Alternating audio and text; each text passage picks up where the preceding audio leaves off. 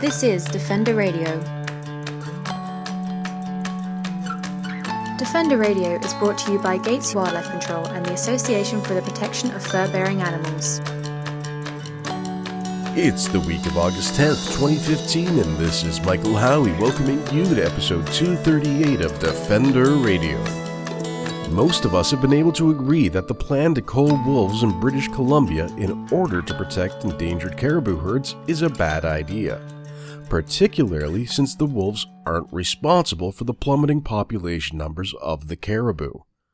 But the government has not only pursued this plan with vigor, they've quietly stated it will be an annual slaughter of wolves for at least 5 years to come. Monitoring the actions of the government and challenging the fringe science with which they're attempting to support their plan is Wolf Awareness Incorporated. The non-profit group has spent countless hours poring through records, speaking with experts, and conducting their own polls in opposition to this plan. But making matters worse is that the government isn't releasing all of the data they said they would, even under the auspices of the mighty Freedom of Information and Protection of Privacy Acts. To talk more about the struggle to find the truth from a suspicious BC government, Defender Radio is joined by Wolf Awareness Incorporated President and longtime wolf advocate Gary Allen. Why don't you bring us up to date? I think that's probably the best way to go. In terms of the wolf cult that's ongoing, could you give us kind of like the brief history lesson up to where we're at right now? Okay.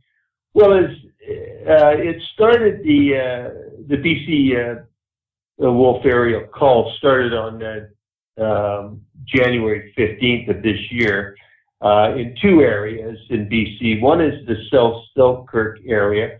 That's in and around Creston, BC, and it shares a border with both Idaho and Washington State. So that was one area, and then the other area is the South Peace area of BC. So south of Dawson Creek and Chetwynd in that area. It's a much larger area than the South Selkirk. And what it's predicated upon in wolf call is that there's the mountain caribou in those two areas are listed under SARA as being threatened, and so therefore they feel that they have to that they have this legal requirement, which they do to protect those herds. What we see is that they've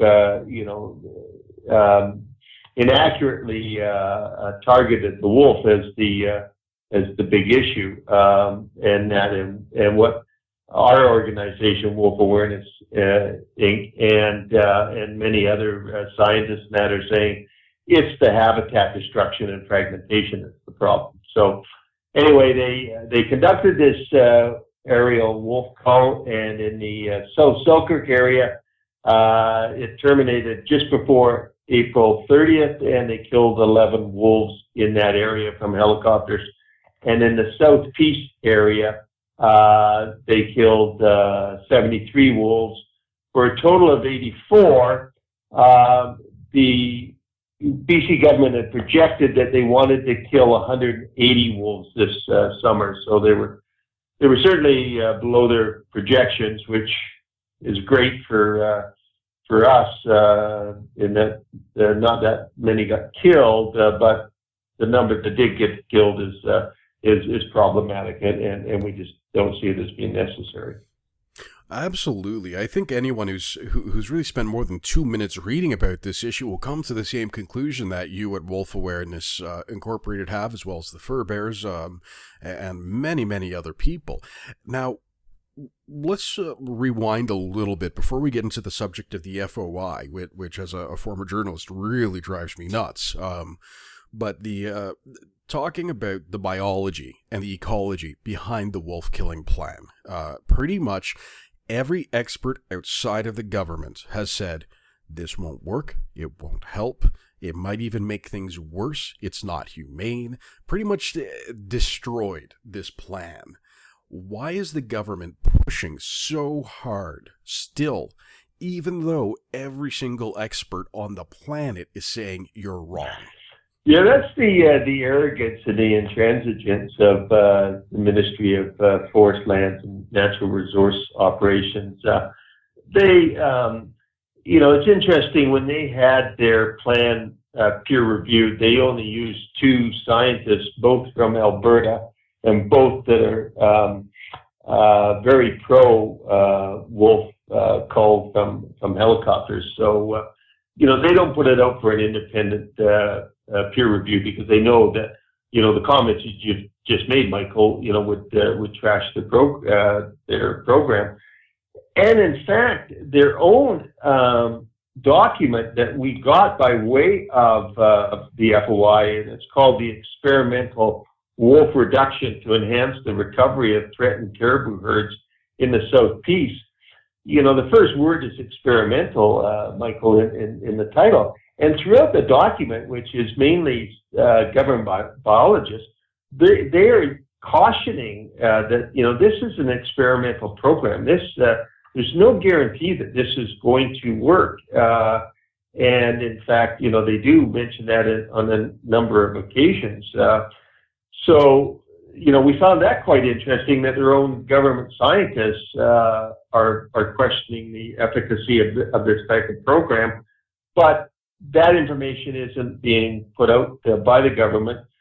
They, I think, feel that they're, as I mentioned earlier, they're under this legal requirement to protect these herds. They have left these herds unprotected for decades. We have a study done in 1979 in the South Selkirk area by a government biologist and forester, and it's called The Effects of Selective Logging on the caribou herds in that area. And what the conclusion of the biologist, the author of that report, was that even if they did selective logging in the winter habitat of these mountain caribou, that would put these caribou in peril. That's 35 years ago. And they haven't done anything, to protect that critical habitat. So, I think that, they're feeling the pressure that, that we're pointing out, that you haven't done anything. You've allowed the habitat just to be destroyed and fragmented. And now it's, you've got this animal, on the endangered species list, in critical condition. And now you're going to apply some type of treatment to it to try to restore it. And it's, let's kill all the wolves off because, we've identified that the wolf predation is going to harm these herds even more. So that's sort of where it's at.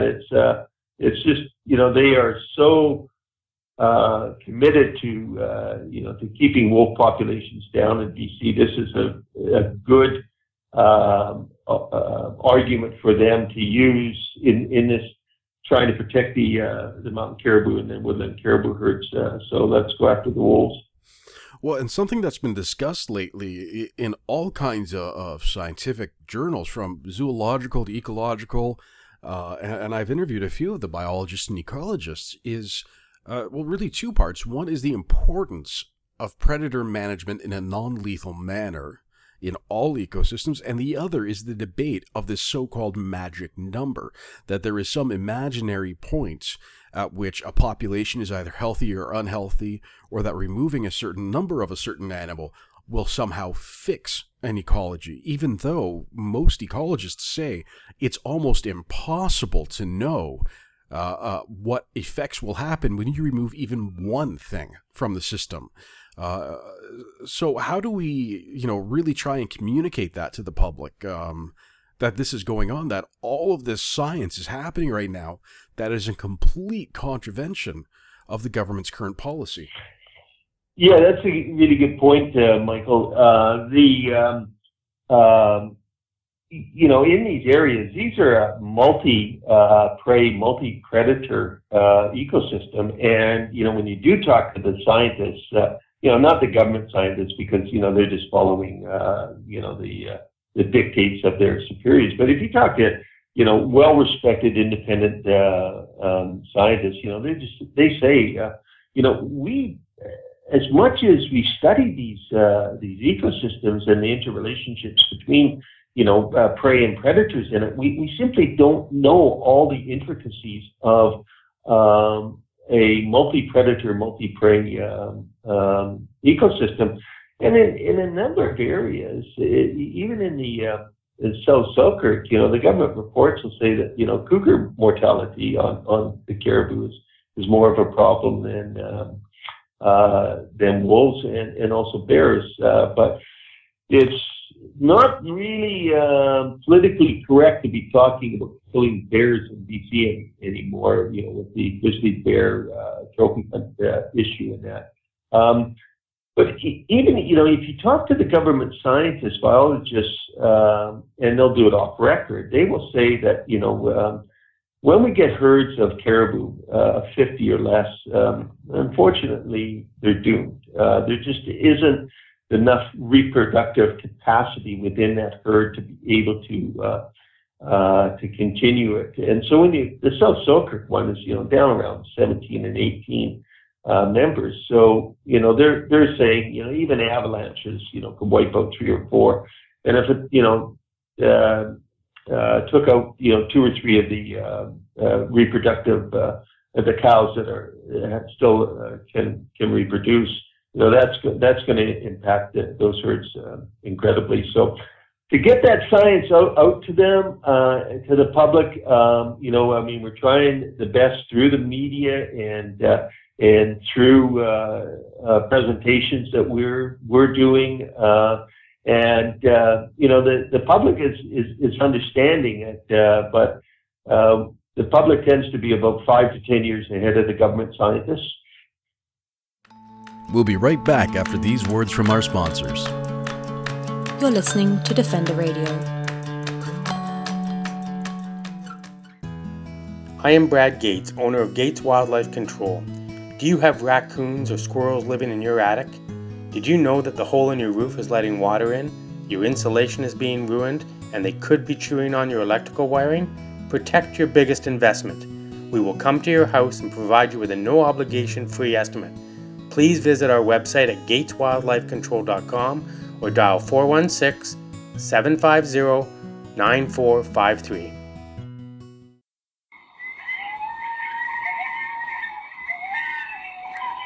Have you ever heard a coyote sing? Did you know that coyotes are also called North America's song dogs? They communicate through unique howls, yips, and barks. At Coyote Watch Canada, we're committed to fostering peaceful coexistence for communities and their wildlife neighbors by building compassionate wildlife communities, one community at a time. Please visit us at coyotewatchcanada.com for more information and tips about this amazing keystone species. Beaver dams help clean water, promote songbird diversity, encourage fish populations, and create better soil and a cleaner environment. Beavers are good for Canada, but will we be good to them? Find out more at furbearerdefenders.com and give a damn about beavers. This is Defender Radio. We're back with Gary Allen of Wolf Awareness Incorporated to learn more about his group's struggle to get access to public records on the recent wolf cull. Talking about the FOI, this is a very interesting subject. You gave a great interview to Andrew McLeod in the Tyee at the very, very end of July. And this is something, as I mentioned at the beginning of our chat today, that really does hit me at home as a former journalist, because we spend so much time looking at FOI procedures and how important it is to really the foundations of our modern democracy and free speech. So tell us a bit about what's happened for yourself, for Wolf Awareness Inc., as you have tried to use FOIs on the concept of this wolf cull.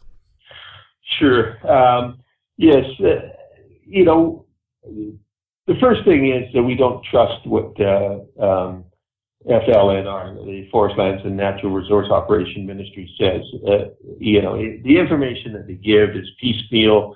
and we don't see it as being accurate. So what we wanted to do was to get accurate information as possible from the government, because we felt that they were hiding, this information, and they were just leaking it as they felt it was necessary. Because let's face it, they were under a lot of pressure, and that with this cull. I mean, not only in BC, but as you mentioned, nationally and internationally.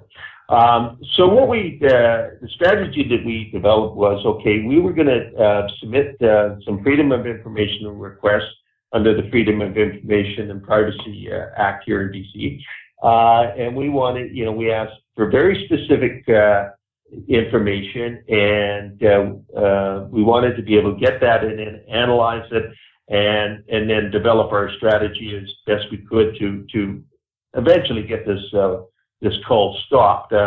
We realized that, we wouldn't be successful in getting the 2015 one stopped because it was already underway, and that, but we wanted to make sure that there wasn't the year-by-year ones that they wanted to do. So the first one we put out was, give us the names of the helicopter companies that are doing this, and because what we wanted to be able to do was, given that it was public money that was paying for this program, people had a right to know that. And also further with that, because they're accepting government money, if we knew who the names of the helicopter companies were, we could then go and get further information from them. And that they refused that. They said that, if they gave it, it would be public safety. But one of the helicopter companies, Bighorn Helicopters out of Cranbrook, already admitted in telephone conversations with a number of people that they were doing it. So it was already out there in the public.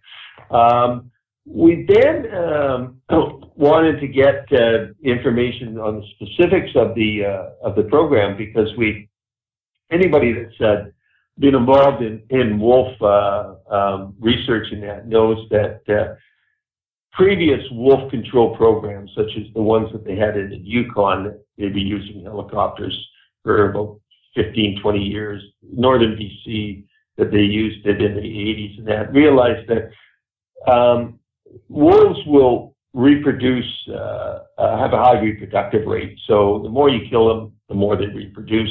And that was being found in the Alberta situation that they've been doing in the Little Smoky herd around Grand Cache, that they would kill so many wolves in the winter, and by the time they started up the wolf cull again the next winter, there was as many wolves back as they had killed.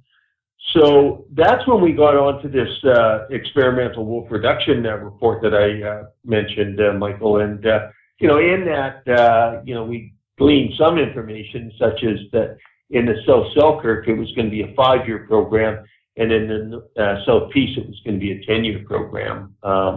It was going to be reviewed after 4 years to see if it was working, and if it wasn't, then they'd reevaluate it. If it was, they were going to continue it.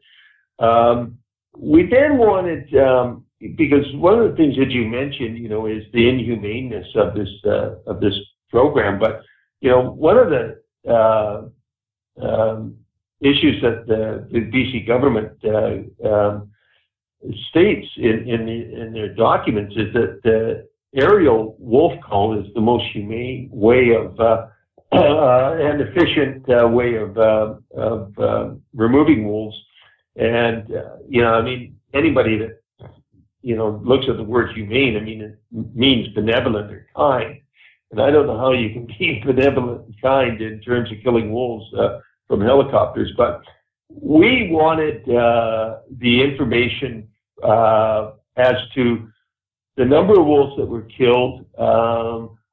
The animal care guidelines required a single shot to the brain or a shot to the lung heart area. And what those guidelines say is that you got to kill the animal quickly and no suffering. And there was reporting requirements within the permits that they gave these helicopter companies permission to kill these animals, because it's illegal to hunt from helicopters under Section 27 of the BC Wildlife Act, but they get around that by the BC government giving the helicopter companies these permits.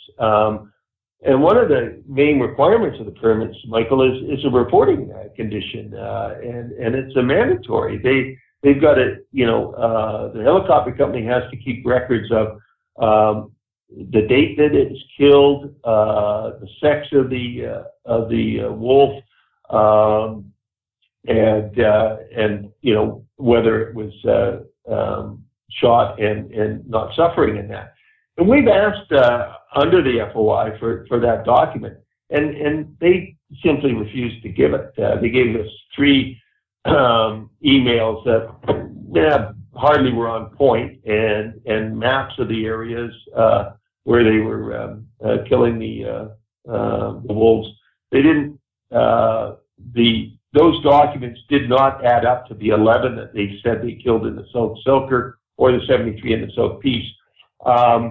So they're hiding this information. They don't want some of that information out there in the public realm because they know that that'll even infuriate the public even more as to what they're doing.